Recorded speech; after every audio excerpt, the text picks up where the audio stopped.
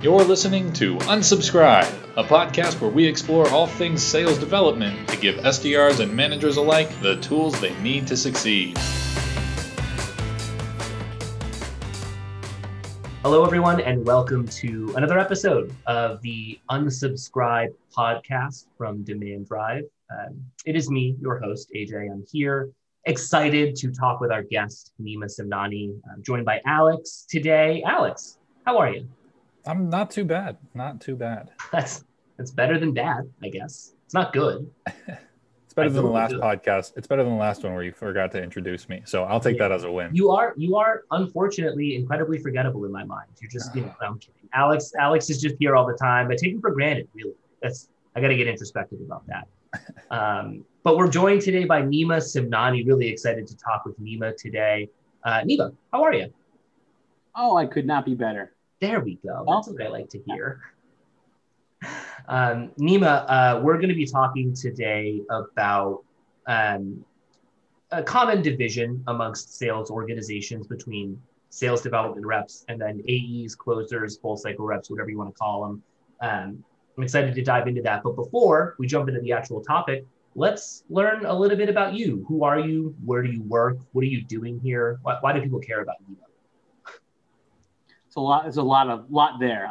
The latter, you said, why do people care about me? I was hoping you knew.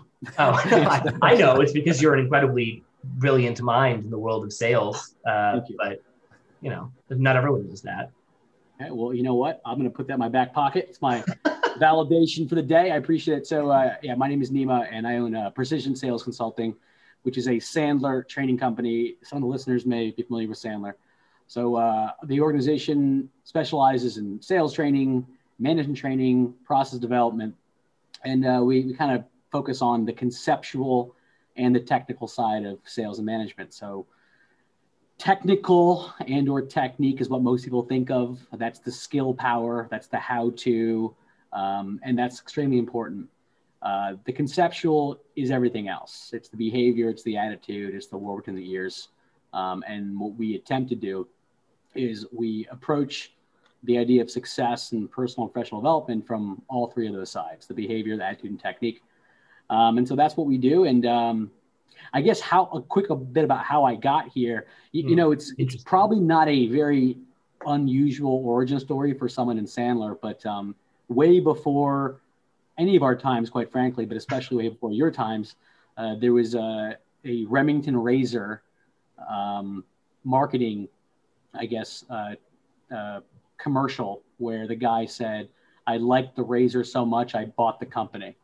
And I think that in Sandler, a lot of that happens. Is someone experiences Sandler in a previous life, and myself, I've incorporated it into previous businesses, some of which I was a sales leader for, some of which I was a part owner for, and so had success doing it. And so when I was fortunate enough to be able to transition out of those roles, I was like, all right, well, now I know what I'm going to do when I grow up, and I'm going to do this as my own company with Sandler. So that's where I'm at. Very cool. Awesome. Well, so in the spirit of talking about, the technique portion of Sandler's methodology there, I think we're going to dive in today into a lot of the different ways that SDRs can learn from their counterparts in full cycle sales and the account executive role. In the spirit of, I'm a football fan. I love football. Big New England Patriots fan. Alex is shaking his head. Nima is shaking his head. That's fine. I embrace the hate. But in the spirit of Bill Belichick, the head coach for the New England Patriots, his mantra is do your job. And I think I want to take a look at this idea between the division of SDRs and AEs and sort of what one can learn from the other through the lens of football. Nima, you brought this up during our prep call very eloquently, but the job of an SDR is to take the ball from basically the goal line to the 25, 30-yard line, whatever, set the team up for success. And then at that point, they hand it off to the AE, and hopefully they take it all the way to the end zone. The issue is that a lot of organizations kind of wall off that portion of the field so that when the ball gets handed off from the SDR to the AE, it disappears from their line of sight and just pops up on the other end as a closed won deal, closed loss deal, whatever. They don't know what happened in between. And realistically, there are a lot of valuable tactics and sort of processes employed by those closing reps that SDRs could learn from, but they're siloed. So I'll start by asking you a question around that. Why do you think that organizations sort of silo those teams? And why is it important for SDRs to be exposed to those tactics and learn from them? It's a great question. I want to go back to your quote, your Belichick quote, do your job. It's a great quote, and I don't know Bill personally, but I am fairly confident what I'm going to say next is he would agree with. The quote of do your job doesn't mean do your job and also don't know what someone else's job is. And that's kind of built into this whole understanding. So even in the football analogy, yeah, you know, do your job. But at the same time, if you're a cornerback, you still need to know what the linebacker's job is. Just because you're focusing on your next play. By the way, another football leadership, I guess, talk track that I really enjoy is that of Nick Saban, where he says, focus on the next play. Our goal at the beginning of the season isn't to win the championship, it's to win the next play. So there's probably parallels there. So I guess I'll take the question in two different ways. One is why do some organizations silo those off to a problem extent, complete compartmentalization? And then also, why is it important to find a balance and maybe not to do that? So I guess to take in the first part first, I don't know whether every organization sets out to do that. I don't think they say, here's our goal. Our goal is to have SDRs only focus on the 1 yard line to the 20 yard line, and that's it. It just comes out based off of the behaviors and the attitudes and the techniques that they practice on a daily basis. And so I don't know if it's an intentional decision. I don't know if they're like, well, yeah, it's just, if that's all you're exposed to, then stands to reason that's what you're going to gain from it. Yeah. On the other hand, though, even for those who do have a deliberate practice, which is very well-meaning, such as, hey, SDR team, you guys are extremely important. You're front line. You set the stage for everything, but we want you focused on only what your job is. Therefore, here is what the beginning, middle, and end looks like for your world. When it gets to the end, smooth handoff to the AEs, and then, you know, whether you get compensated accordingly based on a deal closing or whatever that looks like, you're good, move on to the next thing. So I think it's well-meaning. So that's the first part. And I think the second part as to why it's important to, it's okay to silo a bit, but it's not, I don't think it's as okay to have a complete separation where the AEs don't really exactly know what the SDRs are doing or vice versa. Yeah. So, and the reason why it's super important to have a common language is people oftentimes misunderstand the difference between methodology and process. So methodology is the sheet music. Sandler's a methodology. We have clients that have as short of 7-minute sales cycles, like literally a pure phone-based, let's use equipment, you know, financing, they call in and it's boom, boom, boom. And that's fine. If that's their process, that's fine. We also have clients that have multi-year sales cycles. They're selling massive enterprise level deals. So methodology is the sheet music. Process is how you play the instrument, how the band comes together to produce the music.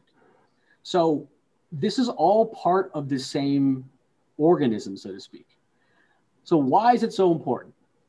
Because it stands to reason that the very same techniques, the expectations that are set on the SDR side, the questions they're going to ask to pre-qualify and be able to promote an opportunity to the pipeline. And I don't use that term accidentally. Deals must be promoted through the pipeline. And that means that both sides have to earn it. There's a certain process that goes through where the buyer has said something or indicated that there is some sort of gap that we can solve, ergo, it makes sense to promote the deal to the pipeline. So back to why it's so important is that even though the SDR may not be closing the deal the way the AE would, they're setting the stage. So the very same questions they ask, expectations that they set, defining what success looks like, determining is it a problem we're solving? Because not all problems are. Then it allows this common language such that whatever the handoff looks like, the AE team, the SDR team, the sales leadership can actually apply objectivity to their process instead of gut feel, such that whatever the handoff looks like, whether it's purely digital or there's some sort of a conversation, well, the AEs can ask simple questions in the same language. Hey, what was the upfront contract along the way? What was the expectations that were set? What are the certain areas that led us to believe this may be an ideal client profile? What is their general understanding about time frame? Is this a situation where we're converting business from an incumbent, or have they never done anything like this before? And so without knowing that and being able to speak in a common language, it really, I think, hurts both sides. Yeah. So that's kind of my, I guess, somewhat detailed, but also high level explanation. Yeah, I mean, it's a good, I think the point that you ended on is sort of like the all-encompassing reasoning behind that. It's like, if you're not speaking the same language and you're handing something off to someone, then it's like you're kind of just starting the process over again. And that's like the worst thing in at least what I've experienced as an SDR and dealing with other sales leaders. The idea that like the AE has to rediscover all of the things that the SDRs already discovered is just, it's bad for your team, it's bad for the buyer, and it just creates a bad handoff and a bad relationship, kind of starting off on a sour note. So I like that idea of speaking the same language. Yeah, and if I can just kind of chime in, I'll take it a step further from a pure tactical perspective. It's really not only difficult, but to an extent, it's unfair to expect a prospect or buyer to make a decision that they didn't know they had to make. And so people think sometimes, again, whether it's subconscious or deliberately, that the process begins anew sometimes when an AE takes over a deal. Well, the real way to build the concerto, so to speak, the band playing the same music, is that the very same techniques that have been set on the stage with the SDR then become reaffirmed via kind of a callback based on when the AE takes it over. Now, we might be finding pain lights or budget lights. It might not be this deep dive the way an AE would take it.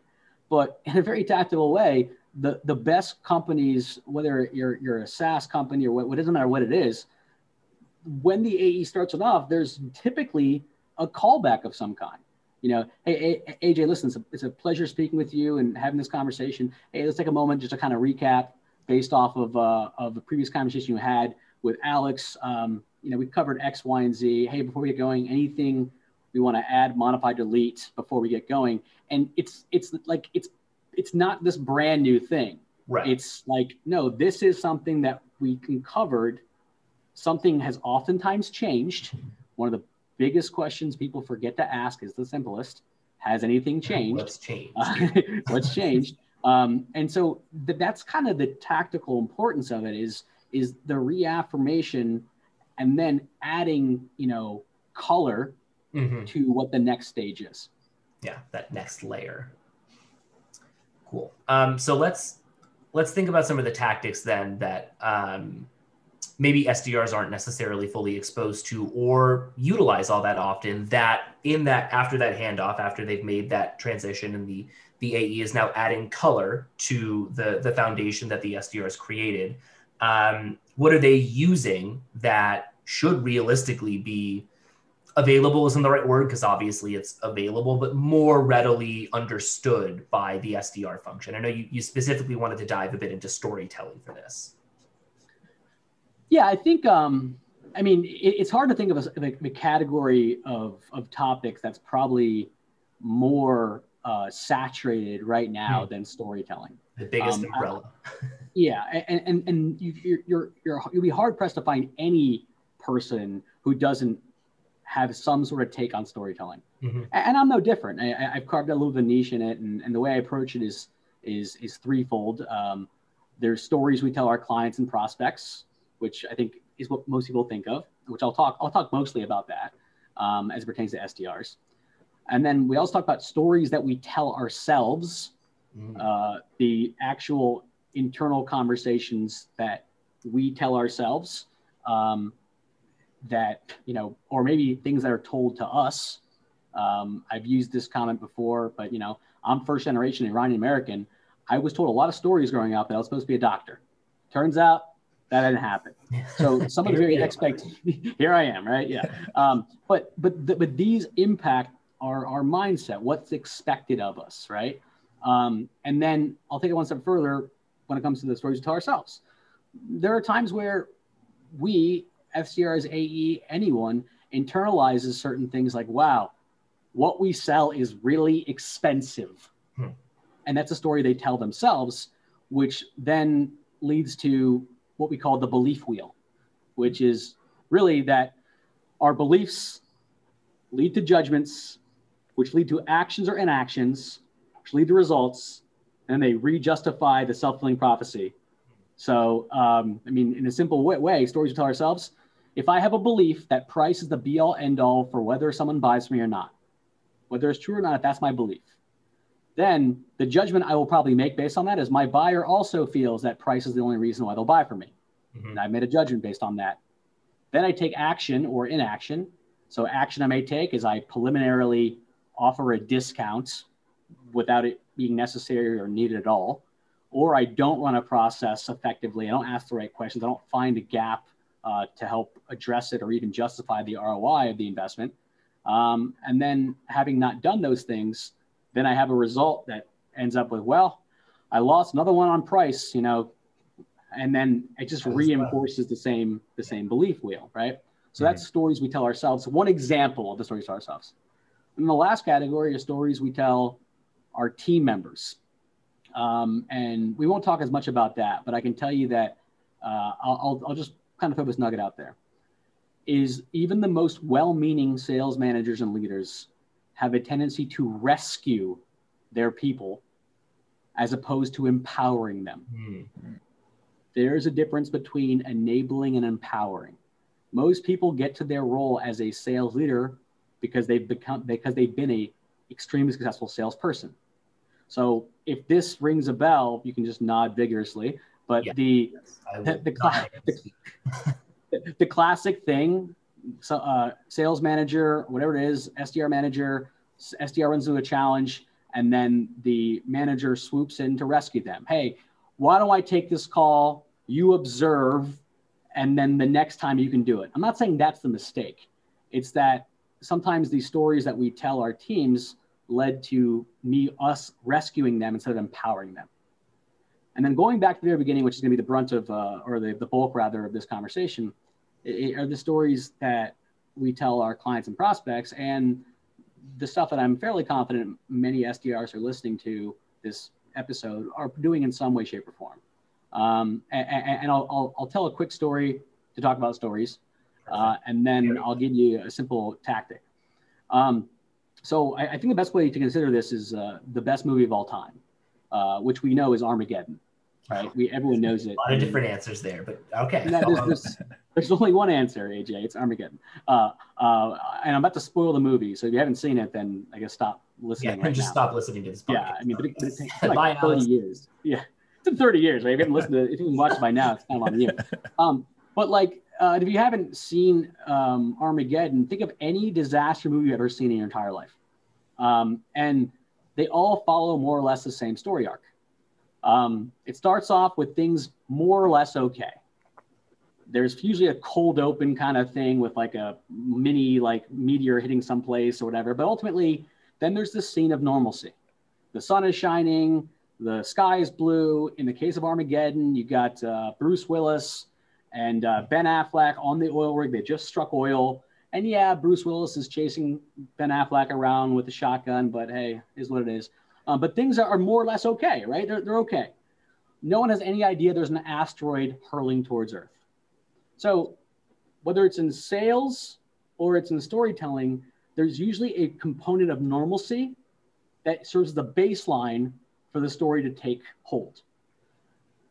So if we're going to do it in a 3-part play, stage 1 is some degree of normalcy. Stage 2 is conflict. In Armageddon, there's a asteroid headed to Earth. And the first thing what they try to do in the case in Armageddon is they try to ignore it. Maybe it'll miss us. Maybe it won't hit us at all. And then Billy Bob Thornton says, no, it's a world ender. It's the size of Texas and it's not going to miss us. And we have 14 days. So now we have conflict. There's conflict there.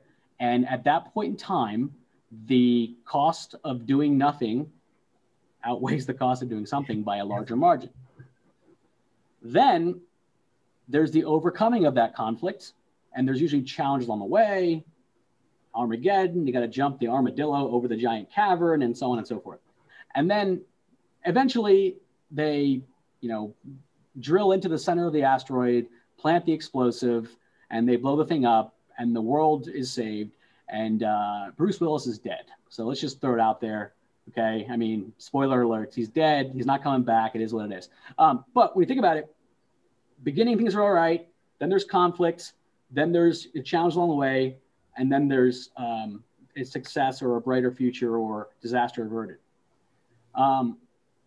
Pain is the gap between where a prospect is and where they want to be. So in many ways, what we're doing in any degree of sales is we are helping people traverse that pain threshold, that pain chasm. Now, pain isn't always bad. There's loss framing, there's gain framing. What does one stand to lose by not solving this issue? What does one stand to gain by solving the issue? They're both compelling motivators. Now, I'll tell you that pain is a 5 times more compelling motivator than is pleasure, but they're both compelling motivators. So how does this factor into the world of the SDRs?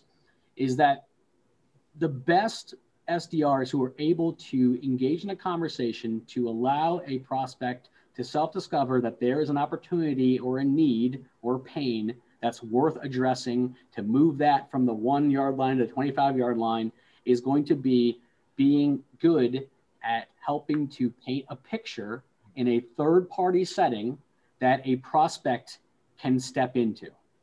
And the reason why that's so important is people are generally hardwired to justify their behavior. So every time I say, AJ, here's what you should do, I'm writing the little voice inside you says, don't tell me what to do. How dare you? Don't even know me, right? So we say, don't should on people. Now, if there's 2 S words in this example, one is should. People don't tend to be shoulded on. Here's what you should do. Alex, you're making a mistake. If you don't buy our product, you're going to, lose all this money. Mm-hmm. They're not necessarily going to be open enough to go on a journey of self-discovery if that's the case. Mm-hmm. Now, most people are open to suggestions. So can I make a suggestion? That's a little bit of a side kind of nuance to it. But here's a storytelling piece. Whether it's a 30-second commercial or a 2-hour movie, there is those story arcs built in. Mm-hmm. So, and I'll give you a simple, not mnemonic, but I'll give you a simple acronym, SAR, SAR, or even SONAR. They both work. SAR is situation, action, result. SONAR is situation, opportunity, need, action, result. And when tactically SDRs just engage in a story arc like that, even if it's a 30-second commercial, then it leads their prospects to step into the story. So that can sound like, off the top of my head, hey, AJ, I don't necessarily know if what we do is a fit for what you're looking to accomplish. That said, the situations in which our organization tends to be a fit is when there are owners or executives in an organization and they have rainmaker challenges. And what that means is 80% of their sales team isn't really performing the way they want them to, and 20% of their sales team is generating the vast majority of their revenue. And that causes the executives and owners to really understand and question how are they going to scale this business beyond that 20%. And that causes them some frustration. So out of curiosity, is any of that relevant to you and worthy of a conversation? Right. Now, that was off the cuff, Sandler-esque, but the situation was, here's the situation. not you, AJ, not you, Alex. Here's a situation that may warrant a exploration. Okay, that's the situation. Here's the conflict, is whatever that gap is. Rainmaker challenge, 80% of the revenue coming from 20% of the team. And here's the result. Well, the result of inaction is they're frustrated because they don't know how to scale. So that's just a simple story arc.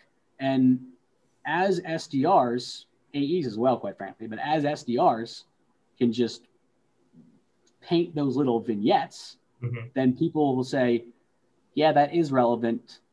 Tell me more about that, or tell me more how you can help with that. Would you say that there's any sort of difference between an SDR creating that story and an AE creating that story? Is the SDR going to tell a different story, or at least have a different perspective on the story than the one that the AE might talk about or share later down the funnel? It's a good question. I mean, I guess logistically, there may be more time to delve deeper into those from an AE perspective. Because make no mistake, just because I said that we want to understand what other people's jobs are doesn't mean that we're not sensitive to the fact that many SDRs, you're the first 5 seconds of an outbound dial, let's just say, you're trying to sell a 30-second conversation. Right. And that 30-second conversation, you're selling maybe a 3-minute conversation. So yeah, it's much, much shorter in time. And typically, as the ball advances to the 25-yard line, you've earned the right for more time. The one thing I'll share with you, Alex, is oftentimes we don't have to create these stories. They already exist. And so I want people, I suggest to people rather, that they just envision their ideal clients, the ones that they've already helped, and tell the very same story that took place in future speak. Hey, not too long ago, we had a client or we had a prospect, and the situation they were in was blah, blah, blah. That your buyer's already telling you these stories. You just have to pay attention, capture them, and tell them in future tense. Yeah, I like that. Because I think a lot of the times an SDR looks at their job, solely as a numbers game. And a lot of the stuff that you talked about is almost unattainable to them because they don't have either the resources or buy-in from management or realistically time to dive into them and try to make their outreach more effective. They're focused on, I got to get in these 80 dials today, or I got to at least have 15 conversations or whatever it is. But when you put it like that, it is attainable. You have a ton of examples that you can pull from already that your closed clients or whatever it might be. It's just a matter of knowing how to leverage those. And that's huge to just mindset wise frame for an SDR and really make that shift between I'm here to sell you something. I'm here to tell you why our solution is the best, and then hope that you agree to 15 minutes, or I'm here to help you. And I'm here to understand whether or not I can help you overcome that pain hurdle you were talking about. Yeah, I don't think our job is to sell, believe it or not. This may sound odd. Our job is not to sell, it's to sort. Our job is not to sell, it's to qualify. So stop selling, start qualifying. If there's a 52 cards in a deck of cards, let's just say of those 52, 8 or 12 are suspects and then 4 are prospects, so to speak. Well, our job is not to convert the atheists. Our job is to identify the agnostics or the angels. And so what we're doing, especially at SDRs, is to sort in an effective way. And when I say storytelling, by the way, it can be 30 seconds. I mean, and the funny thing about it, when it comes to someone who built an entire, spent a lot of time in purely phone-based sales in my previous life, and I guess still now, is many people will give you 30 seconds no matter what. We just squander it when we get it by telling everyone how great we are and how we have this new widget. Yeah, 100%. You ask someone for the common thing that I think a lot of people are talking about right now is like, hey, can I have 27 seconds of your time to tell you why I called? And then you spend 11 of it saying your name and your company and all that stuff. And then you have the rest to just dump as much info on them as you can. And then it's like, yeah, you just wasted a half a minute. No, I don't want this. It's, yeah. To sort of circle back to that other kind of storytelling, because that's an interesting example, AJ, where the stories we tell ourselves, do you think that's something that SDRs might be sort of guilty of doing, since they face so much rejection and they don't actually know why most of the time. Is this the sort of problem where, like, because I'm sort of picturing it, I tried my 30-second pitch, it didn't turn into a lead. Well, that means that that's the problem. So now that 30-second pitch, which might be fine, you think is wrong, and now all of a sudden you're trying different things that aren't going to work as well. Do you think that's like a factor in why SDRs, generally speaking, not everyone obviously, have sometimes trouble getting the right message across in those 30 seconds? I think it's an issue everyone struggles with. Sure. SDRs they're just people. Everyone has some degree of head trash. Everyone. Yeah. And I would say SDRs have a really tough job. That, you know, whether your expectation is to make 80 dials and the previous 78, you know, didn't pick up or got voicemail or couldn't get a gatekeeper, and you finally get that one person on the phone, and you are basically had this head trash. Well, the last 7 people I talked to didn't want to talk to me. What is going to make this 8th any different? Right. Human nature is to take our previous experiences with you on our next sales call. And that's hard. And I'll tell you, another thing, to go back to the Patriots, well, not anymore, AJ, but one of the biggest examples I use is Tom Brady. I mean, we talk about identity and role separation. We're all I-10. Identity's a 10. You, me, Alex, we're all 10s. Now, I may suck tomorrow as a salesperson. In my role, I might be a 2. I may have a bad day, but I still have to see myself conceptually as a 10. And that's Tom Brady, man. Whether you love him or hate him, whether he was down 28-3 in the third quarter against the Falcons in the Super Bowl, or the next year when he was down 11 points in the fourth quarter against the Eagles, he still expected to win. Mm-hmm. Whether or not he didn't matter. Whether it's 55-10 in preseason and he hasn't even played since the first quarter and his O-line missed a block, he's still chewing him out because that's just how he is. Yeah. So, yeah, I would 100% say that the reason why we always talk about behavior, attitude, technique is not just because it's a nice little acronym, BAT. It's because it serves 2 distinctly important functions for leadership and for the human being himself or herself. One is that leaders need to understand you supervise behavior, you train technique, you coach attitude. And the way you show up is different based off of those various roles. That's the first reason why it's so important. Another reason is from a pure skill development perspective. Someone may make, 80 dials, let's just say. They've done their behavior. Behavior, check off. Their technique sounds good enough. They got a good 30-second commercial. It sounds okay. Then you listen to the call and you hear this kind of, oh, mother, may I, kind of wimpy, I don't know, kind of like a cadence. You're like, oh, well, behavior is done, is good. Technique was good.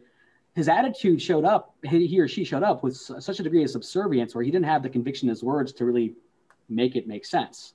On the other hand, someone may have a killer attitude and technique on a 30-second commercial, but they've made 1 dial and went to lunch. So the reason why we approach these differently is that so when a leader can actually ask their team, hey, so it looks like you're struggling. I'm here to help you. Let me ask you, do you feel like you don't have the words to say? Or do you feel like you don't have conviction in saying them? And so, because these are different things. I may have the best pitch in the world, I hate pitch, but the best 30-second commercial in the world, the best, pain story in the world. But if I'm not delivering it with a certain degree of conviction to it, then, if I don't believe my own words, then why would anyone else? And so I think that's why we approach it conceptually and technically. Yeah, I really like that. Let's just wrap it up here real quick by taking a look at the future. So exposing SDRs to these tactics like storytelling and sort of letting them know that, hey, they're available to you. It's the resources are there. It's up to you to kind of take advantage of that. What do you think the future of that SDR role is going to look like in terms of taking advantage of these tactics that are available to them? Is it going to be management who provides those resources and sort of encourages and empowers them to do that? Is it going to be SDRs sort of taking the charge themselves and recognizing that they're out there and sort of carving like a junior AE position for themselves? Like, just What's the future going to look like? We're going to be robots? We're just all going to be robots making sales calls? Well, eventually that's going to happen. We're all going to be robots. I think there's a lot of reason to be optimistic now, right? There's even more reason to be optimistic in the future. And I would say there's going to be some stuff that's going to change, in my opinion. Other stuff's going to be more of all the good things that are already happening. Almost every leadership trend, and this is very positive, is certainly buying into the idea of authentic leadership through empowerment.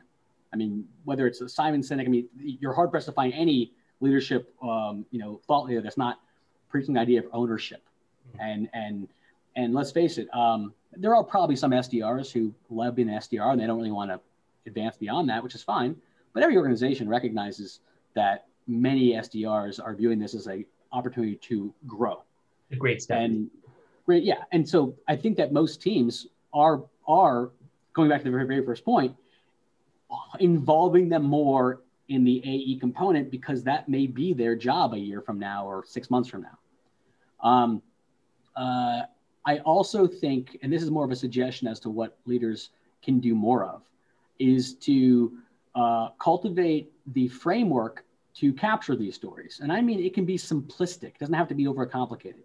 I mean, I have clients who just have nothing more than a Google Doc, and they know that once a week they're capturing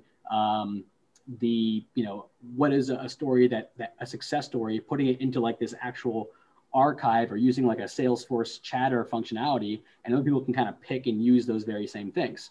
It doesn't matter if it's your story or not. Hey, I was having a conversation with my colleague last week and he shared X. So that's going to be, I would say, much continuous, much more of that. And then there'll be a lot more mentorship, a lot more focus of whether it's a more senior SDR person who really wants to step into mentorship and helping a new person, or there's gonna be a lot more opportunities for people to have peer-to-peer development and mentoring, which is super crucial. I did a podcast on mentoring not too long ago. And I think that sometimes people approach mentorship in maybe a less effective way. They go so far up the totem pole, so to speak, that the person they're getting mentored from doesn't really remember what it's like to be an SDR. Yeah. So sometimes they're so far ahead, they don't remember that. So sometimes the best mentors are maybe not right, but just a step above, because they can actually remember emotionally the frustrations you felt, last week, because it was only 6 months ago for them. Yeah. Love it. Well, Nima, thanks for hopping on the podcast. Really appreciate it. I think you shared some valuable and B, actionable things that, an SDR listening to this right now can use, and even a leader who's trying to think about how they structure their SDR and AE functions, and maybe breaking down that wall that exists at the 25-yard line, and how they might be able to help accomplish that and create a more holistic organization. Holistic. I don't use that word often. I don't know why I said that. Nima, if people want to learn more about you, want to hear from you, read some of your stuff, where can they find you? Well, luckily there's not a lot of Nima Semnanis running around. So LinkedIn's always a good place. Feel free to reach out to me, Nima, N-E-M-A, Semnani, S-E-M-N-A-N-I. Across all social, Sandler in Nova, LinkedIn, Instagram, Facebook. So yeah, that's probably where to find me. Perfect. And YouTube probably too. And YouTube. Yeah. Who doesn't have a YouTube these days? Nima, thanks again for popping on. Really appreciate it. And we'll see everyone at the next episode. Bye-bye. Thanks for listening to this episode of Unsubscribe. Remember, to get less unsubscribe emails in your inbox, subscribe to Unsubscribe and get your SDR team in tip-top shape. See you next week.